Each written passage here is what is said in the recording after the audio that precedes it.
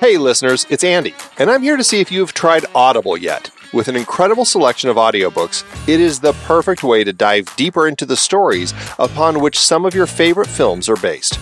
Audible members get a credit every month to redeem on any audiobook they like, plus access to a huge Plus catalog of podcasts, originals, and more. Just imagine listening to the books that inspired movies like The Bourne Identity, Moneyball, or sci-fi classics like Dune. The best part? You can try Audible free for 30 days and get your first audiobook on them. It's a great way to experience storytelling while supporting this podcast. To get started, go to thenextreel.com/audible or text The Next Reel to 500-500.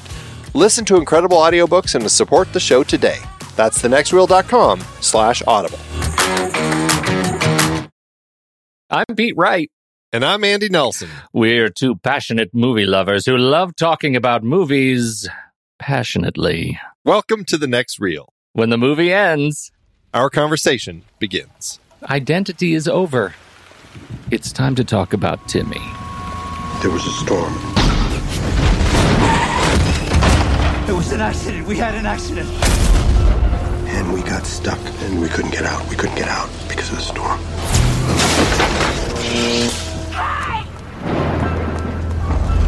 It's flooded. It's dead end. You the manager? Officer Rose. Transporting a prisoner here. But the roads were all flooded and I could use a room.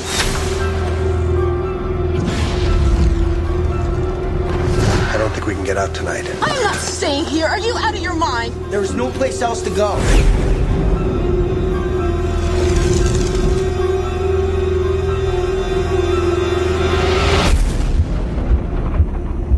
What happened at the motel? People started dying.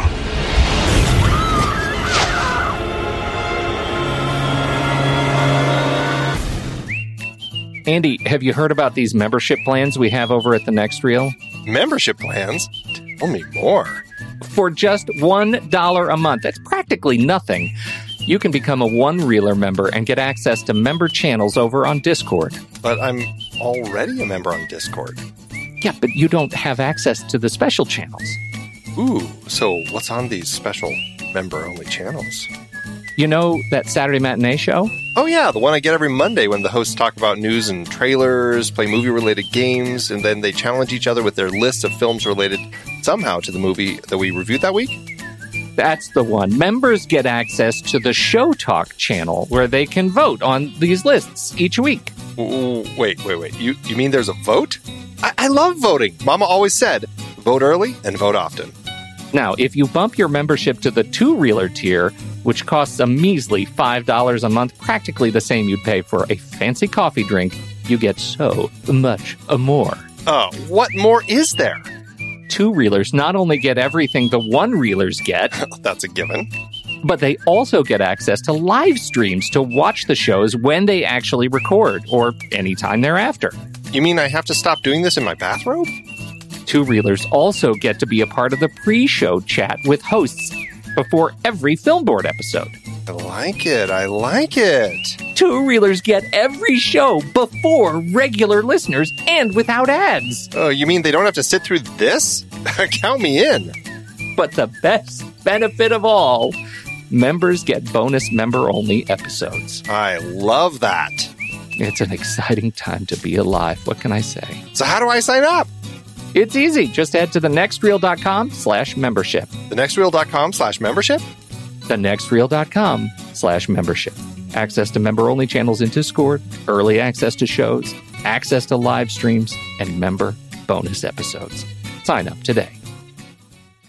Andy, spoiled rottens. Wait, spoiled? Rotten. No, it's actually spoiled. Period. Rotten? Question mark? It is? I thought it was spoiled. Like, are you spoiled? Question mark. Then it's rotten. Exclamation point. No, because the idea is it's been spoiled. But is it rotten? Oh, yeah. No, I've been writing it wrong. That's okay. I've read it wrong myself. Much more emphasis on the latter part. I noticed that you did that on your post. Yeah. And it felt very powerful. It implies that I didn't like the experience with this movie that we're about to talk about, right? A bit, yes. I'm sorry that was conveyed. It's been a long time since I've seen this movie. There's a lot of water in it. Oh, so much water. And it's John Cusack. I like John Cusack. I had a good time. John Cusack, James Mangold. We like James Mangold. Yeah. We do like James Mangold. Yeah. What do you think? This was your pick for the Spoiled Rotten series. And so tell me what you think of it. Well, it's interesting because, we had this idea for the series presented to us by Ben Lott, one of our listeners. And we thought it was a fun idea to do these twist endings. And of course, you and I don't know, I feel like once a year or twice a year, we always like doing a short 2-episode series where we surprise each other with our picks. This was the one that we were wanting to do this go around. As soon as I started thinking about what film I would pick, like this was the first film that popped into my head because I think it's such a, I don't know if bonkers is the right word, but it's a film that really is wholly invested in itself. Like you have to buy into it to really kind of go along for the ride. And I went along with it when I first saw it in theaters. I was like, wow, that was a great twist ending. I really liked the way that it played. I don't recall if I ever watched it again, but on rewatch this time and knowing how things are going to play out, I found it still very effective. I mean, is it something that I really buy into? Is this a world where I am convinced that something like this could really happen? Not necessarily. And when you think about like how the whole twist plays, does it really lead to any big discovery or anything that changes things too much? Not really. But you know what? I still just have such a fun time. I think James Mangold, he went into this, it feels like he went into this wanting to make just a taut, fun, thrilling ride, and he delivered, and I still find it that way. So I had a great time rewatching this one. What about you? I really enjoyed my time with this, and I was kind of clocking when I figured everything out again. I'd seen it before. I remembered kind of vaguely what was going on, and I knew kind of where things were going to be. So I kept trying to think, when am I going to figure out the nemesises, like the assorted ill-doers in the movie, knowing almost immediately when Ray Liotta shows up. I'm like, oh yeah, of course, Ray Liotta was cast in this movie. He's awful. like it was almost not even the twist that gave it away. It was the casting that gave it away. And that just everything comes flooding back as soon as I see Ray Liotta on screen. That's funny because I don't recall thinking about him in that way. Like, for me, Ray Liotta isn't the twist at all. Although I like the way that the story twists to kind of give you that reveal. Mm-hmm. It was the reveal of the kid at the very, very end. And, we should say this series is very much about twist endings and spoilers. We're totally spoiling this. I mean, we always have. Yeah. We always have on this show. It's the nature of our show. But right out of the gate, the kid did it. And the kid is and the fact that it's all personalities inside Malcolm Rivers' head. Mm-hmm. I think that's kind of another twist that we have at the end, that, they're not people at this motel, right? Yeah, that really is. That's the big twist. I even said, my wife and daughter were standing behind the couch and they were watching, I think it was the John C. McGinley crash. I like how you say that. Like, were they scared and so they were standing behind the couch, or were they passing by? They were literally passing by, and they stopped and stalled, and both of them were kind of watching what's going on. And then John C. McGinley gets crushed, and they both are upset. And I said, wait till you see, because they do the cutaway to Timmy, and I said, you're not going to believe it. The kid did it all. And they both laughed, and they were like, yeah, whatever. Let's go do laundry. And they left. And then my daughter comes back in right as we get the reveal of Timmy with the gardening implement at the end in the orchard. And I got to experience, she didn't watch any of the rest of the movie, but I got to experience the shock twist when she says, oh my God, I hate you. It was Timmy? Are you kidding? That's so funny. And it's funny because I watched it with my daughter, who's at that age where she's just starting to get into films that have a little bit of a scare, so she really enjoyed watching this with me.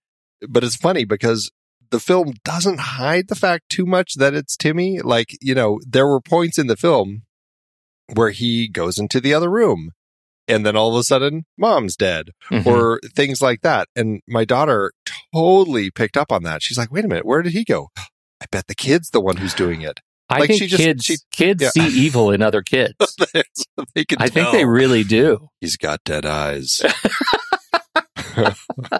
Yeah.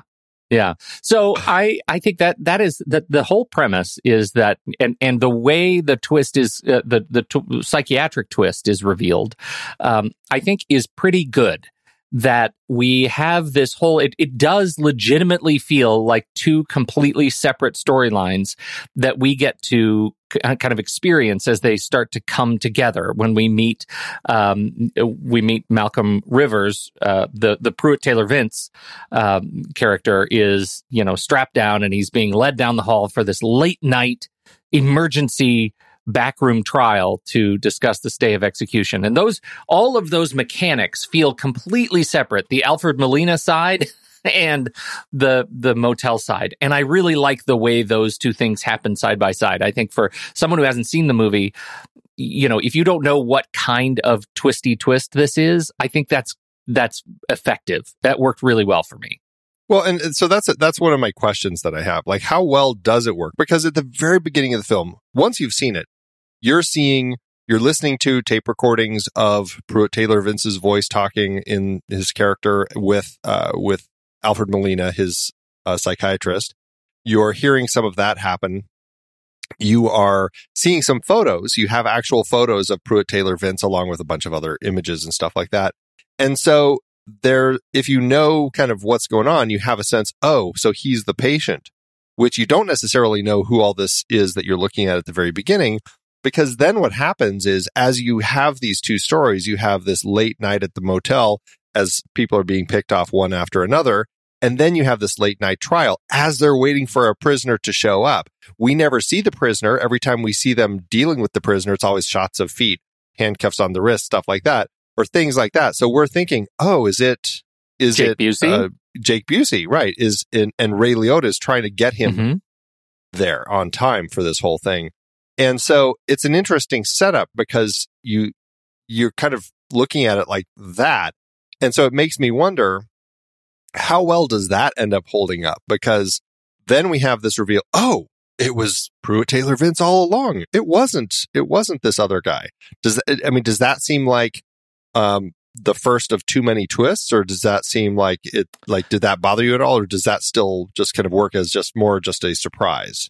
I think just at a very high level, the thing that plagues this movie is the setups and payoffs that are unpaid off, right? The setups, it's full of great setups and payoffs. And I actually think the Jake Busey and Ray Liotta setup that Ray Liotta is the law enforcement officer and he's trying to get Jake Busey to this place on time for this trial is a great setup, and the payoff is awesome. That it turns out Ray Liotta was actually a criminal and was in the backseat of the car, and they actually killed the guy. That was fantastic. The reveal of him putting the shirt on, and you see that, like, the bloody stain in the hole on his back, like, that was something that I thought was so effective. Like, whoa, what is going on here? Fantastic moment there. Yeah. So effective. That was fantastic. The fact that we have this character who keeps Jenny's character who keeps trying to talk to us about the burial ground that they're on is completely not paid off. Like, not even a whisper. It is really bad. Like, why do we have a setup for that? So that's the plague of this movie. It's the little paper cuts of things that they set up in this movie and don't pay off. And to the degree, I think that the psychiatric twist is satisfying, may be a salve for some of those things. That the brain is a fragile place. We don't really know all the things that he's concerned about, all the distractions that he's facing because of all these competing identities that are all dealing and struggling together. Like, I think you can write those things off because of the chaos that they are painting in his head.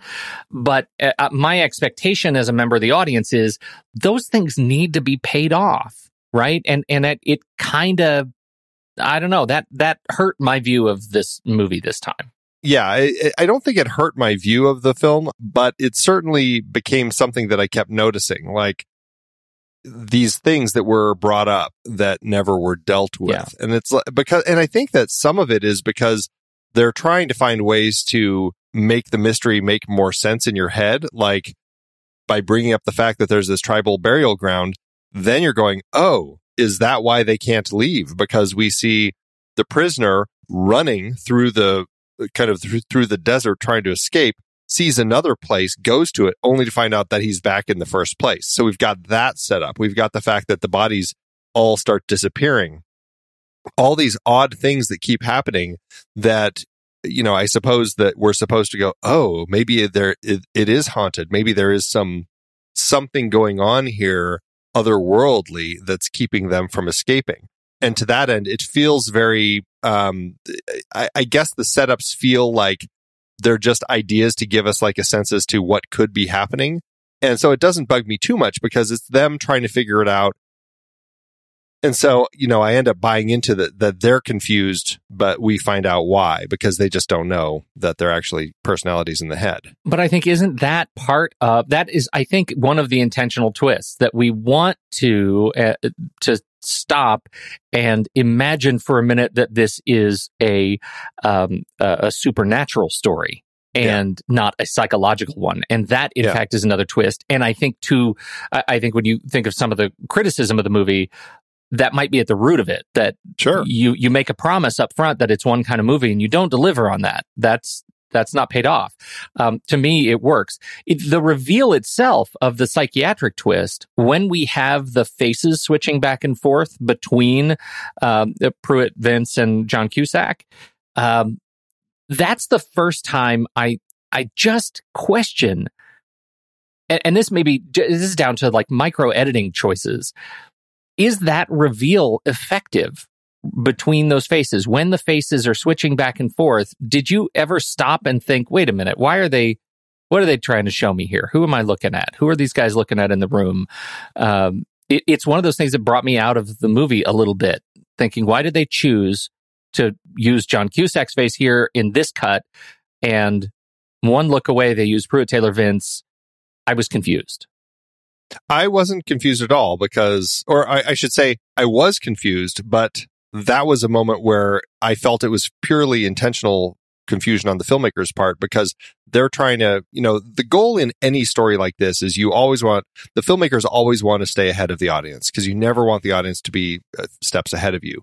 I think that they succeed in some elements here, they fail in other elements here.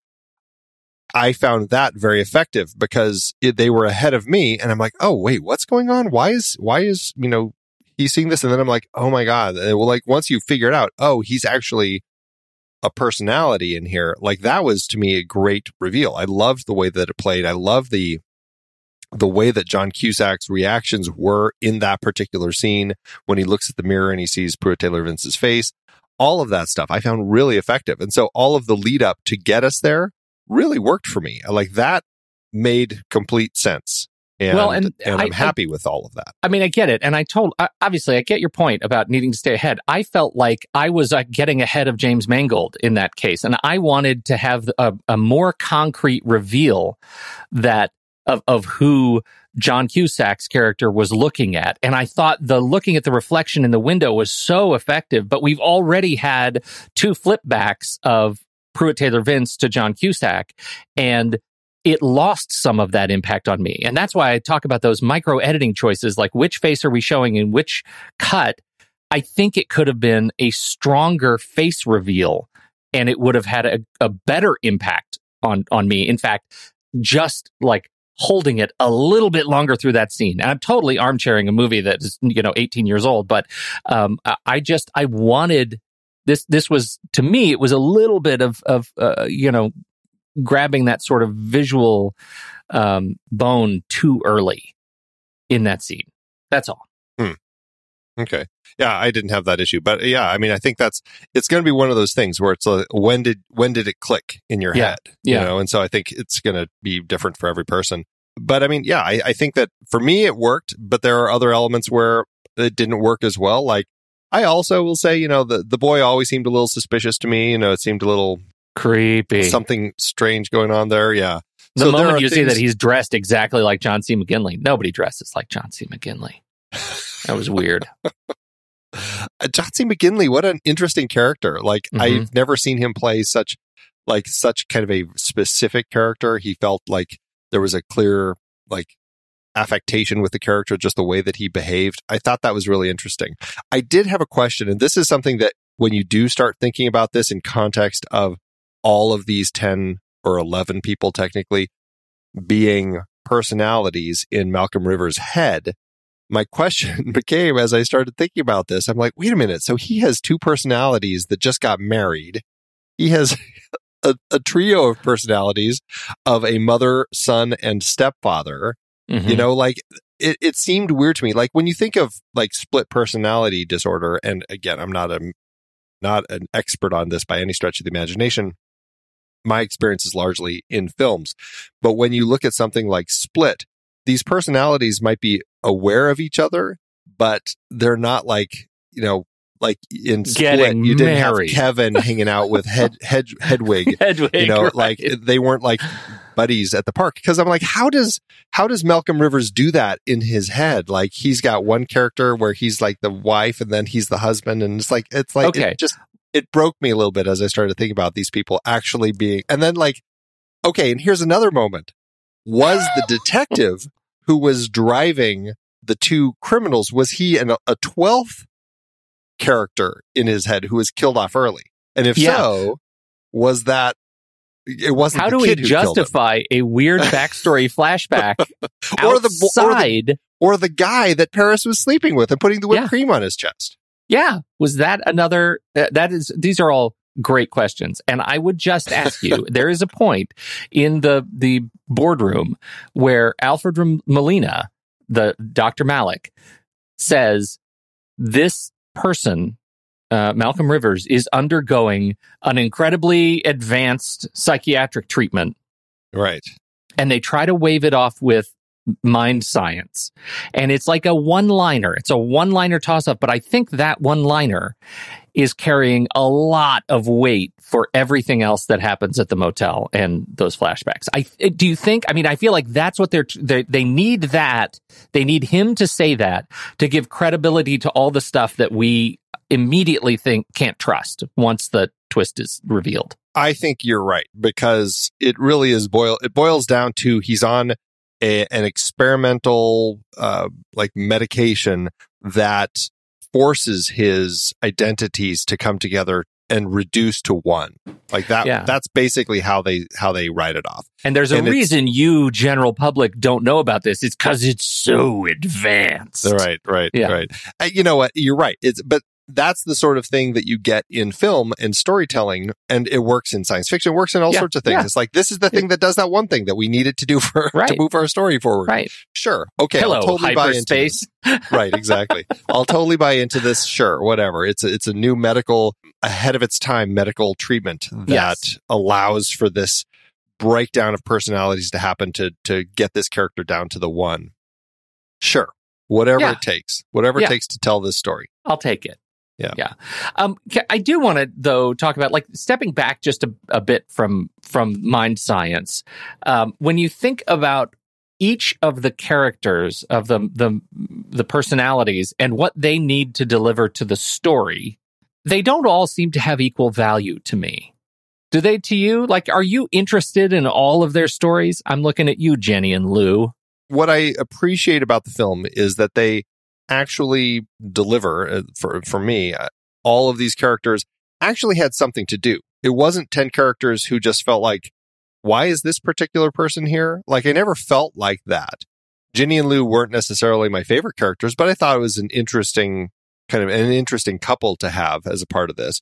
And there was something going on, and they were hiding things, and like everybody felt like there was something more going on with their character. And I appreciated that, because it felt like the screenwriter had actually invested time to come up with something going on with all of these characters. And that made me happy. So it may not, I mean, they're lower on the totem pole as far as my characters I'm actually interested in, but still, I felt like I knew who they were. And I think that's important in a film like this. I get it. I get it. And I think these are the two that sort of don't sort of cross that low bar. But it actually brings up another potential criticism of the film, which is this action beat, like the horror beat that we get when Ginny is in the bathroom, locked in the bathroom, and Lou is being murdered outside. He's already angry and been pounding on the door. And we've seen those cutaways where we get both sides of the door. And then we're just inside the bathroom, and there is crazy pounding on the door. And later it is revealed that, in fact, at that time, Ginny was locked in the bathroom and Timmy was in the room with this adult man and was stabbing him crazily. The sounds to me of pounding on the door, Ginny opened the door, don't line up with the action that in my head that was actually, we find out later, was going on. And so it makes me treat those characters with even less credibility. Like that action sequence just didn't. It was a particular low point in a movie that I think otherwise I bought into. So what are you not buying into? The fact that you didn't buy that it was Timmy who could be doing all this, or what? Well, I didn't buy that it was Timmy. Obviously, do I buy that it was Mind Timmy, who probably has super mind powers because he doesn't really exist? Yeah, I mean, I get it. These are characters who are destroying each other. But the thrill of that sequence was low to me. It was telegraphed. I don't feel like the sound that they had banging on the door lined up with what my expectation would have been. And so the reveal was it wasn't great. And it should have been. Like that's a really intense experience. And I think having the like power of the murder behind the door could have been really great. And I wanted to know if you it sounds like you didn't have a problem with it at all. No, I didn't. I thought it was fine. You know, I didn't think anything of it as it was happening. I mean, it's something I've seen before. It was nothing new. But it didn't disappoint me or let me down because they didn't, quote, do it right or anything like that. I thought it worked fine. Well, I think you said it. Like it's nothing new. We've seen it before. So I got it. You know, I mean, and that's an old trick going all the way back to things like The Haunting, where you know, the sound is the thing. And, you know, you're not seeing what's actually happening. And so, but yeah, it didn't bug me. All right.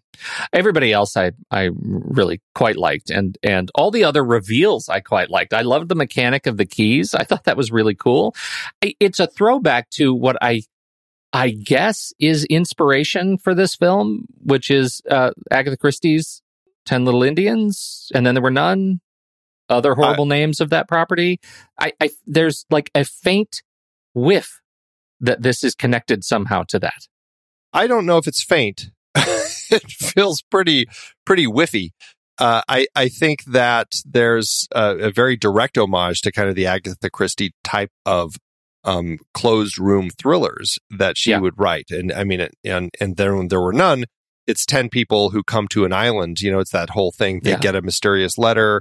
You're invited to this thing. And then, of course, they're getting picked off one by one. And it ties into something from their past. And they're not in anybody's head. They're not in anybody's head. That's in that the twist.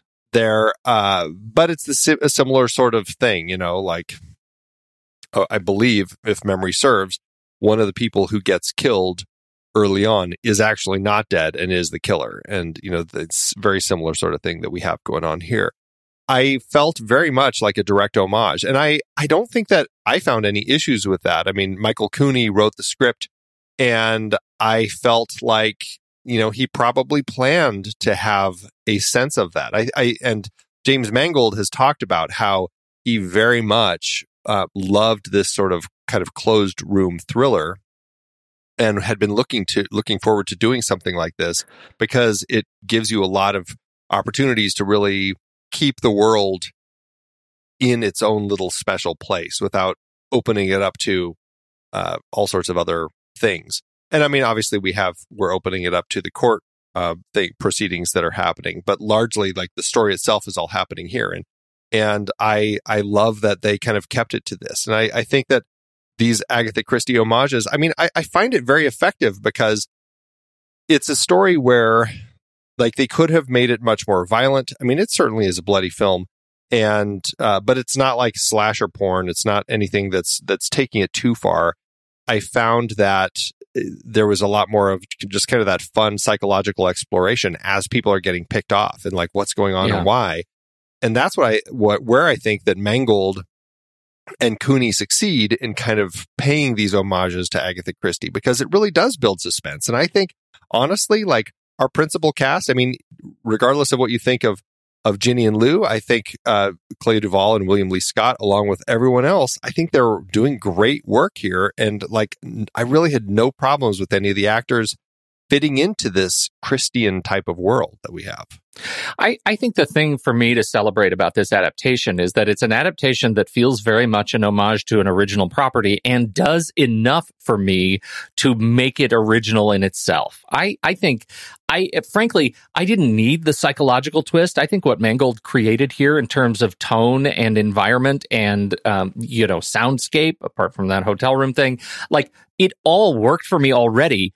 As a lover of these locked room kind of thrillers, right? I already am bought in just at the rainy motel. Like, I'm fine watching a whole movie with that. That they layered into it this whole psychological thriller and the multiple personalities. That was stuff that I feel like I genuinely didn't see coming. It was a solid reveal overall, and I think does enough to help this thing stand on its own. I really enjoy this movie. Yeah, I mean, it's the sort of film that, I mean, a lot of critics hated it, and I think Rotten Tomatoes, they do kind of a consensus after they take all the different reviews into account, and their consensus says Identity is a film that will divide audiences. The twists of its plot will either impress or exasperate you. And I think if you go down the list of the critics and what they think, you're very much going to find that is that some people found the twists to be completely idiotic and unnecessary, not actually delivering. Other people thought it really, like, that's what made it, is that it was, they created some interesting twists that were a big surprise. They went along with this crazy story from beginning to end and never veered off the path of craziness. Mm-hmm. And to me, that's why it's a success. I mean, there are these strange issues that you have as you think about it, but when you're watching it, it's like, it's fun, and they're going for it. They're not afraid to just make kind of a bonkers film. And Mangold keeps it tight. I mean, it's coming in right at about 90 minutes, and I think that's just exciting to see. I kind of can't believe how much they fit into 90 minutes, right? Like, I even as I'm kind of exasperated myself with the Ginny and Lou backstory, that's a lot of backstory that they jammed into those characters. Amanda Peet as a prostitute, like there's something about the character that I think is interesting, and I think she's wonderful. I don't understand why they have to make such an ideological deal with John Hawkes. You don't? Feeling so strongly about her. I get it. I just don't know that there's something about it that doesn't necessarily make sense to me. And I think it goes back to something you already pointed out, which is the what we now know is a flashback to her being a prostitute. I don't see why everybody assumes that she is a prostitute without having the benefit of being in that hotel room watching her lick whipped cream off that guy's chest. I mean, that is a big issue I have. I don't have an issue like with the fact that there are people who have problems with the fact that she's a prostitute. When you think of, when you know what happened to Malcolm Rivers as a child, and his mother was a prostitute and all this, that probably led to him having kind of these multiple personalities. It all makes perfect sense.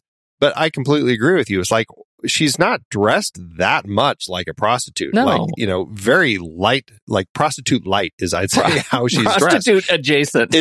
Largely, it looks like a woman who's just going out for an evening at the clubs or something. Yeah. Like, there's nothing about her that screams, I do this for a living. And so that's an issue I have with just like, they didn't take it far enough to give me a sense that, oh, you see her and you instantly think prostitute. Like, I never bought into that with her. And that was a problem I had with Larry and his reactions with her, because he instantly goes there. I'm like, why? Like, I don't know how you jumped to that conclusion so quickly. As much as I love John Hawkes in this movie, and I really love him in this movie, especially when Ed is trying to kind of gently explain what happened with Rebecca De Mornay's character. and how she was beheaded and all this sort of stuff Mm-hmm. in a very gentle way. And Larry comes in and just kind of keeps interrupting in the funniest ways just to like spit this information out. I had such a delight watching John Hawkes, and I think this was early in his career where he started getting some bigger roles, and I think that this is one of those roles where I very quickly fell just in love with watching him on screen. I love John Hawkes, and I think speaking of backstories that work for me, his is great. The bit they give us that explains how he is at the hotel and the mechanics that led him to become the manager of this hotel are fantastic. Well-deserved, well-written, tightly presented, great discovery of the old manager in the freezer that he just found dead when he showed up at the hotel, and then he just took over the job. I think that is so great and perfect for John Hawkes to play. I thought it was great. Yeah, I Great. love that. Yeah. Something else that was odd to me, and this goes back to kind of these story points that when you think about it, it's like, why was that there? Like the tribal burial grounds. Yeah. We also have Ginny when the prisoner arrives, when Ray Liotta pulls up with Jake Busey in the car. Yeah. She's like, oh, does anybody else feel cold? Like, yes. why did that happen there? Because if the kid is the one who's killing people, like why? I don't know. I guess that was one of those moments that I'm, in retrospect, as I was rewatching this, I'm like, well, why is she having that reaction here? Yeah. Again, another one of those bits where her character just wasn't, it's almost like it wasn't finished. Now, speaking of her character. Okay, hold on. It's not her character. That's just the writing. Like they didn't. That's what I mean. But it's not, but I don't think that has to do with her character. I just think, anybody could have said that line. And it you're would have absolutely been right, but in they the gave wrong it to place in her. the film. They gave it but to it's her. nothing to do with her character. Like, why would you say her character's not finished? Because I feel like they could have figured out a way to make like that assertion. They did give all of the supernatural stuff to her. They gave it all to her, and they did not finish those lines. Yeah, that's true. That's true. Okay. It is her character underwritten. There is no other way to define that. And to a point, I recognize this may be a boob question. What happened to Ginny? Where did she go? She walked off around the car with Timmy. The car exploded. They never found Timmy or Ginny. Timmy later comes back in the movie. Ginny is gone. Well, she's the first of the bodies, because after that, everybody disappears. Right. Where did we find her? We never find bodies again. Like all the bodies disappear. Anyone who's dead is gone. It's starting with her, starting with that explosion. So you think, so we're to believe that they actually did get in the car, or at least she got in the car. Yeah, right. And blew up. But Timmy must not have. Because later we see Timmy walk away from the explosion. Well, he got her in the car. I don't know if he stabbed her and then blew her body up to make everybody think that he also died. And it was at that point that all the bodies disappeared. Every single body. And then there were 4 or whatever there was. From that point. Because they go to the car and they're like, well, where's the bodies? Nobody's in the body. Because then they go around the corner and like everyone is gone. Yeah. I think that's visually confusing, not having the experience. Having the film set us up that we're going to find keys and do all the whole mechanic, and then that she is the one that is the transition body. It is just like a little icing on the cupcake of her being a quite literally unfinished character for me.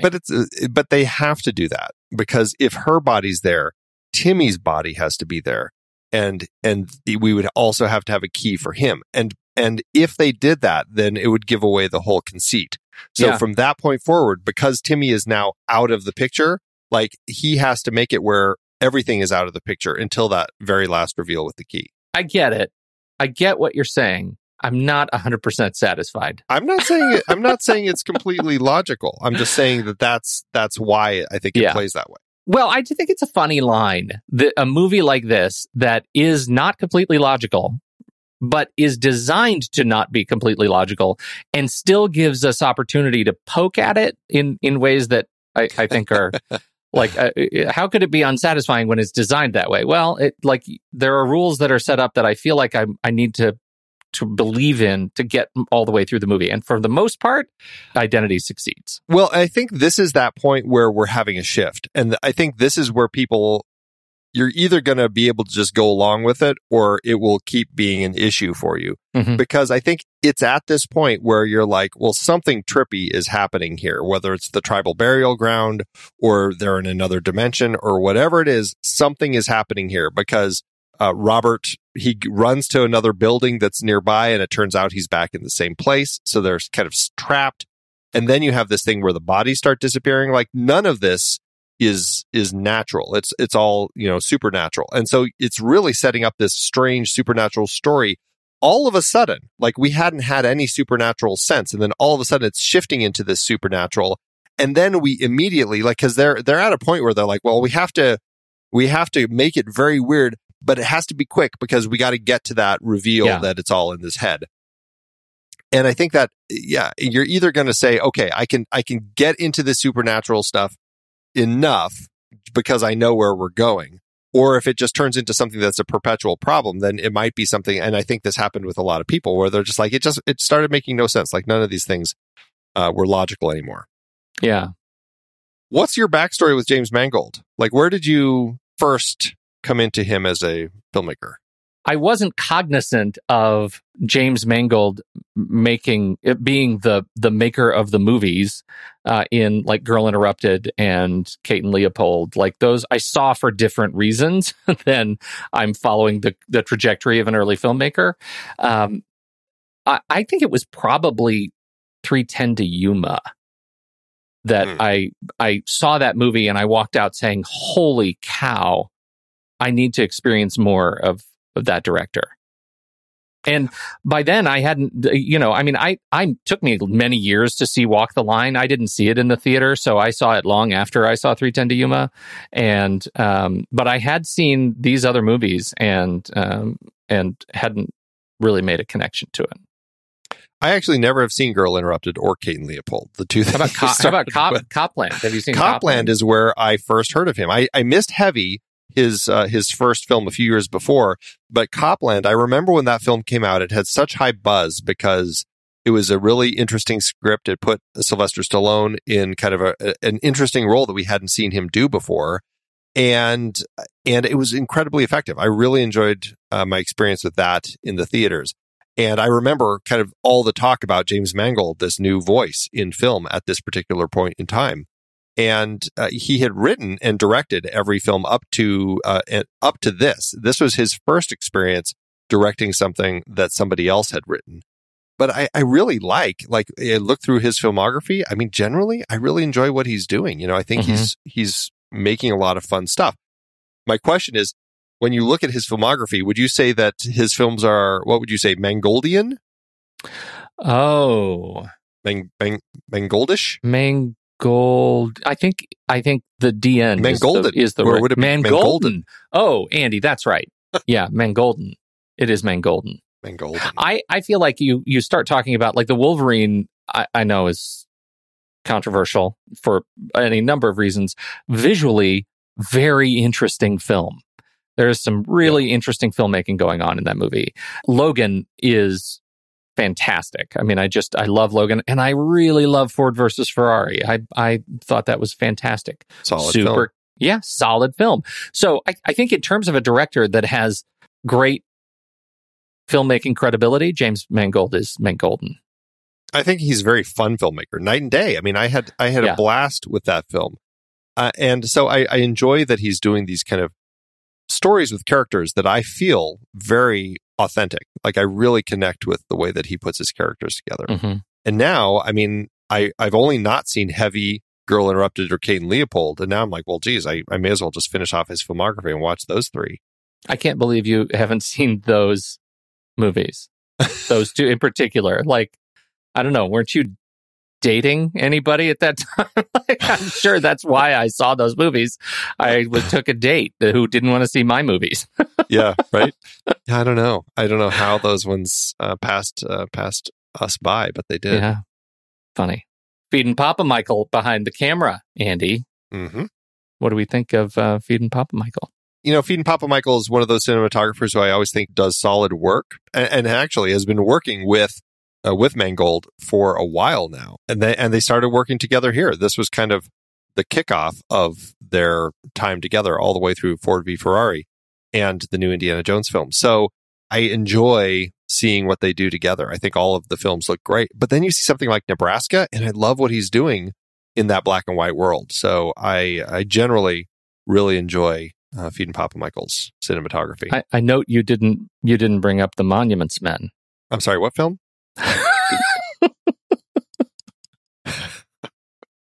Did you say The Descendants? I love The Descendants. Absolutely. Are you talking about that untitled Matt Damon, Bill Murray, George Clooney vehicle? Oh, geez. But talk about a really like a versatile filmmaker, Feed and Papa Michael. I mean, to go from Nebraska and then make some shorts for Nespresso along with that untitled George Clooney vehicle and move into The Huntsman, The Winter's War. I mean, that is a dramatic shift in tone. And I think he's really terrific. The racing stuff in Ford v Ferrari, I mean, that's a whole different kind of filmmaking to make those things intense. And I think he's just great. I think he's really great. They're filming all this on a stage, which blows my mind. 95% of this film was shot on a stage. How much water did they go through? Oh, geez, right? But it looked fantastic. Like I never felt like we were on a stage. It all felt like we were, in exteriors. It just worked exceptionally. And so to that end, they really created this world and got me to buy into it completely. Loved it. Me too. 95% shot on stage. Crazy. What'd you think of the music, Pete? I love the music. I really love the music. I didn't know that this was a score that had been replaced from the original composer. Rarely do we, unless there are those times where the score is so sought after, like people are so curious about it that it ends, or the composer is so bitter about it that they release it on their own, which certainly has happened before. But I enjoy the music. I think Angelo Badalamenti generally does great stuff in like David Lynch and like those sorts of projects. I enjoy a lot. Alan Silvestri, I mean, come on, it's Alan Silvestri. Of course, it's going to be good stuff. I think that he's generally composing stuff that works well. I think some of his best stuff may be his work with Robert Zemeckis, but still, I think in context of the world that is being created in this particular film, it works really well. I think so too. And mostly I'm just curious because I'm such a fan of Angelo's work. You talk about Twin Peaks, but so many other films with fantastic, moody scores that are just lovely and a real musical curiosity. I think the music here is fantastic. I also think that, it demonstrates a real ear for the visual tone of the film. Like, I think it matches the rainy motel, and that makes it just really fun environmental piece. Yeah, really does. What about Antigonish, Pete? Don't make me say names again. Can you say Antigonish? Is it Antigonish or Antigonish? Antigonish. Or Antigonish? It's Antigonish. Antigonish. Look how easy it just trips off the tongue. Trips off the tongue. Antigonish is a town in Nova Scotia, Canada. And there's a poem called Antigonish written by William Hughes Mearns, who wrote this poem that kicks this film off and ends the film. It goes like this. Yesterday upon the stair, I met a man who wasn't there. He wasn't there again today. Oh, how I wish he'd go away. When I came home last night at 3, the man was waiting there for me. But when I looked around the hall, I couldn't see him there at all. Go away, don't you come back any more. Go away, and please don't slam the door. Last night I saw upon the stair a little man who wasn't there. He wasn't there again today. Oh, how I wish he'd go away. Dramatic reading by Andy Nelson of Antigonish by William Hughes Mearns. He wrote it while he was a college student at Harvard about a place in Antigonish that supposedly was haunted. And so it's a little bit of a ghost story. But this is a poem that certainly has found its way into a lot of horror TV shows and properties. In fact, in Fear of the Walking Dead, it pops up in there. And so it's funny that I feel like there is kind of a creepy sense to it that feels a little ghost story-ish. So I guess I can say, I understand. Yeah, I understand. It's spooky. How'd it do at award season? Did the poem win any awards?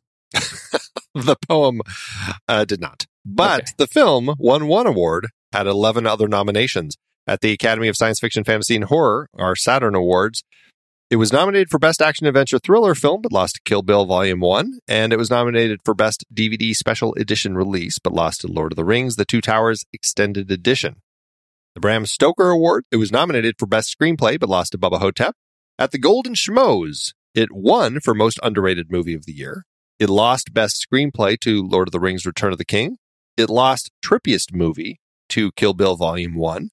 It lost Best Horror Movie to 28 Days Later. It lost Biggest Surprise to Pirates of the Caribbean, The Curse of the Black Pearl. And it lost Favorite Movie Poster to Lord of the Rings, Return of the King. The Golden Trailer Awards, it lost Best Horror Thriller Trailer to Dawn of the Dead, which, I think makes perfect sense because if you recall that trailer, it's got the fantastic Richard Cheese song in it. So 100%. Yes, absolutely. The International Horror Guild, it lost Best Movie to Spider, which was a strange one because I don't remember Cronenberg's film exactly being horrific, but whatever. And finally, at the Teen Choice Awards, it lost Horror Thriller to The Ring, which makes sense in the world of teen choice. Did you like The Ring? Are you a fan? I did. Are you a I thought it was fine. I had a thrilling, horrific time with it. All right. How about at the box office? Did it make any money?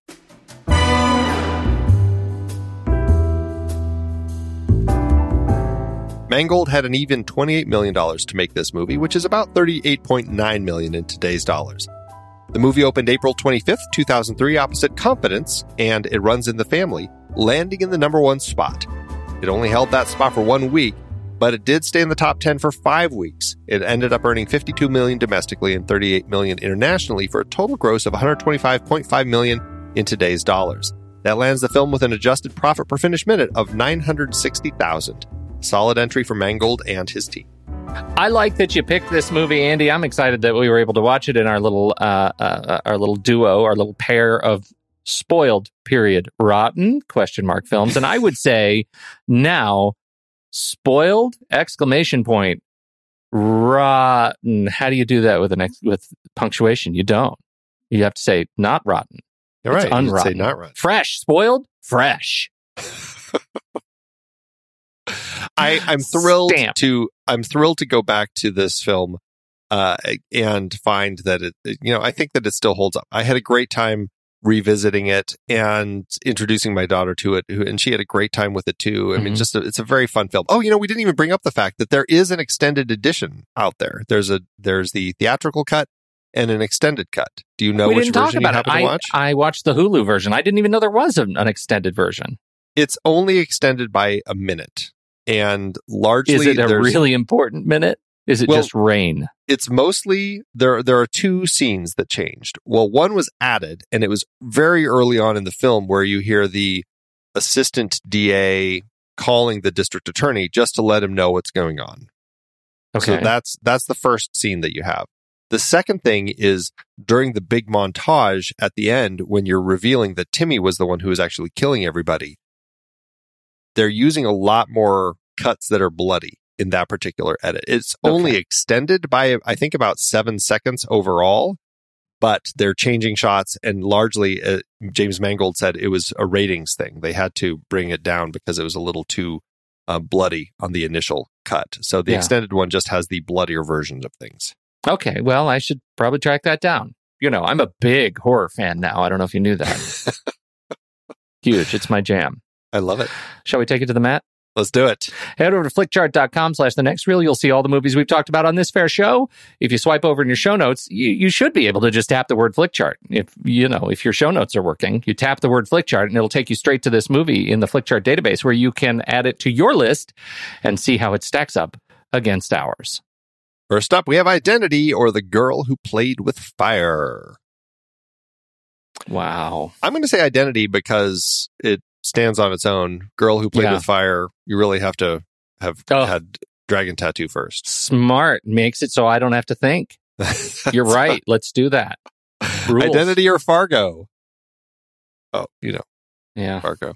I like to now think that Fargo, everyone is actually a character in Marge Gunderson's head. That's perfect. Canon. Exactly. Identity or the Maltese Falcon? I'd probably put on Identity first. Yeah, but it's the Maltese Falcon. I'm not at a point yet where I'm like, would I put it on first or not? I still have to go quality. So Maltese Falcon. Are we taking this one to the mat? I'm going to rock the boat. Wow. Okay. Here we go. Why not? I like that you're doing this on my pick. That's great. Yeah. Here we go. One, two, 3. Rock. Scissors. Of course you're going to crush me on that. Of course. Identity or The Town? I'll say The Town. Okay. The Town. Identity or Sword of Trust? Oh, I just loved that. You did just recently love it. Man, what did I give it? What did we give it? 3.5? 3? Sword of Trust? 3.5? Yeah. You're making that up. It's the exact same for me. I gave it. Okay. I'm going to go with Identity. I'm going with Identity as well. Identity or True Romance? True Romance. Oh. Yeah. Is that hard for you? If that's hard for you, I can be swayed. I was at that line, but I'm True Romance. Identity or Being John Malkovich? Oh, Being John Malkovich. Yeah, Being John Malkovich. Identity or Dolomite Is My Name? Identity. I'll say Identity. Identity or Adaptation? Ooh, another film with multiple characters that might be in the mind. Adaptation, though. Yeah, although weirdly, I think Identity is more approachable than Adaptation. Well, that lands Identity in spot 239 on our chart. 239 out of 516 films puts it at a 54%. Wow. This was a funny rank for me because it just went literally back and forth. I don't think I did any consecutive rank of the movie in any of the pairings. Interesting. Yeah. It's almost as if you had split personalities as you were ranking, Pete. I see what you're doing there. Shut up and tell me yours. I landed in spot 1143 out of 4659, or a 75%. Oh, it's even higher than mine. I ended up at 432 out of 1511, or 71%, according to the algorithm that Flickchart presents me. I should head over to letterboxd.com/thenextreel, and I should give this a 3.5 star rating over there. That's what Flickchart says. That's not what I say. Oh. I think this is going to be a solid 4-star. And I think I can feel good about that. I think, waveringly, he says, I can feel good about that. Waveringly, and a heart, I'm assuming then. Yeah, you're going all the absolutely. way to the what do you 4 think? stars. What's yours? Are you a 4-star? Are you a 5-star? You a 9-star? No, I actually am a 3.5, but I know, I'm surprised that you ended up jumping higher than me. But, it's a 3. I have a range of 3.5 films that I just absolutely love. And I am okay with giving it 3.5 stars because well, you know what? I don't know. Now that I think about it, I think that James Mangold is making such an effective film here. I totally buy into it. I don't know why I would go 3.5. I want to go 4. Look at that. Look at that. What a roller coaster. I was about to just make a whole thing about how many decimal points are actually hidden in your ranking, because you're ranking on such a razor's edge. 3.5, yeah, but it's 3.599 repeating is what's really going on there. Right. So, I'm proud of you. That's good. It's a 4-star movie. Solid. I have a lot of fun with this one. Yeah. And it's an easy watch. I don't like the problems that we're talking about in here. I only really think about them, loosely. Like, it doesn't turn into something that bothers me because I think that they're just making something here that you go along with the ride and you have a fun time. And, if there are issues, you know what? I had such a fun time with it. I'm not too worried about it. So there. You really told me. That's what I'm here to do. What do we do next? Right? This is we're at a big point here, Pete. We actually, for members, we have a special members release coming during our July hiatus, because this is the last episode of our current season. Then we have our July hiatus. We'll be picking up again in August, and we haven't announced the new season yet. So it will be a surprise, but we'll post it in Facebook and Discord as soon as we do. We decided for our July hiatus, we're going to do one member bonus episode, and we're going to release it on July 4th. And that is because, Pete, the film is Independence Day. Police and the fire departments are asking. It is morning. Stay off the phone. You wake up. Hey, come on. You greet your loved ones. You grab the morning paper. And although it seems like any ordinary day, it isn't. For one extraordinary reason.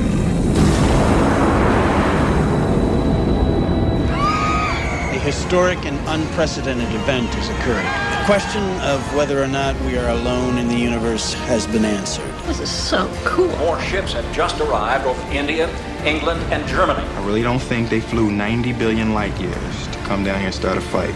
We've got to stop them! They're going to kill us all! They're using our own satellites against us. The clock is ticking.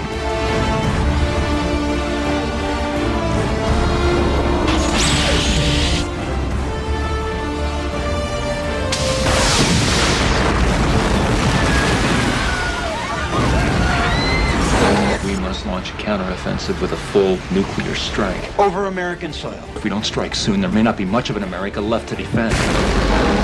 We're being exterminated. Let's kick the tires and light the fires.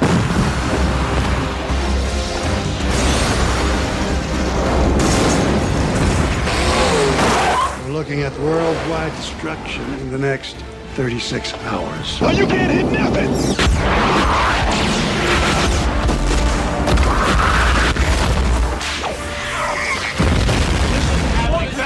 Get him out of there!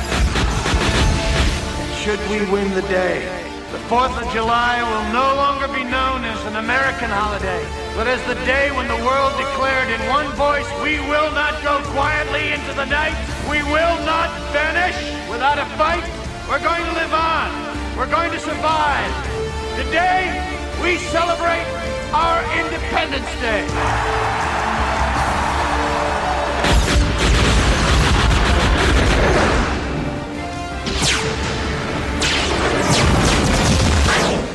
That's what I call a close encounter. Oh, Andy, such a soft spot for this weirdo movie. Do ya? You don't? I don't know if I have a soft spot for it. I didn't ever like it that much when I saw it. So I'm actually curious to revisit it. And actually, I am going to also watch the sequel just to see what they did with that supposed mess. So I'm very curious to come back into this world. Me too. I'm going to double feature it just like you. Maybe that means that Independence Day, July 4th episode, we should feel free to talk about both movies. What do you think? I think we'll call it Independence Day, but yes. Yeah. I think that it makes sense to just lay it all out. Dig into there. both. Yeah. No, I'm excited about it. That's good. We're going to have a blast. You're going to love them. I'm sure of it. You're not going to love them. Well, everybody, thanks to all of our wonderful members for all of your support. We really appreciate it. As a reminder, for our monthly member bonus episode from June, Naked Lunch just dropped. That was a part of our David Cronenberg series. We've had a lot of member bonus episodes. They've been coming out since late last winter, I suppose. And so we've got a bunch for this show. We've got them for the film board and our monthly Flick Chart re-ranking sessions also. And those are a lot of fun. Members at the 2-reeler level get to vote on what we're doing for our member bonus episodes. And if you're a member, you also get to jump in at the 1-reel level. You can go in and check out our Saturday matinee polls. If you listen to the Saturday matinee show, if you like the our weekend reverie, if you saw me nearly get attacked by a spider on Zoom, then you can jump in and vote for the series that you want us to talk about on that show and watch live streams live. And let me just add this. I'm a little bit fired up about consolidation in the podcast industry. There's a lot of it right now. And I just want to remind everybody listening, we are an independent outfit. We are not owned by anybody. We're not plagued with advertising. We really are an independent group of people who just love movies and love podcasts. And we don't want to track you and your behavior. And all of that comes at a cost. And if you've ever thought, hey, I like listening to podcasts, and I sure don't like having all of my information tracked all the time, maybe the Next Reel is a place that you could ideologically get in line with. We sure appreciate you checking out thenextreel.com/membership and joining the club and helping us continue to grow and thrive. Call to action. We can always use the support. Please, please, please. And thank you. And if you're interested in listening to The Next Reel and our shows, but perhaps your feed is a little too full with all of the different shows. Remember, we also now have all of our different shows with their own individual feeds. So if you just want to be listening to the Film Board episodes or the Trailer Rewind episodes, you can just go into your podcatcher of choice and you can just type in for the show that you want to listen to and just download those into its own individual feed. Kind of helps you keep your feed cleaner if you're overwhelmed with the number of shows that are all popping up in the Next Reel feed now. When the movie ends, our conversation begins.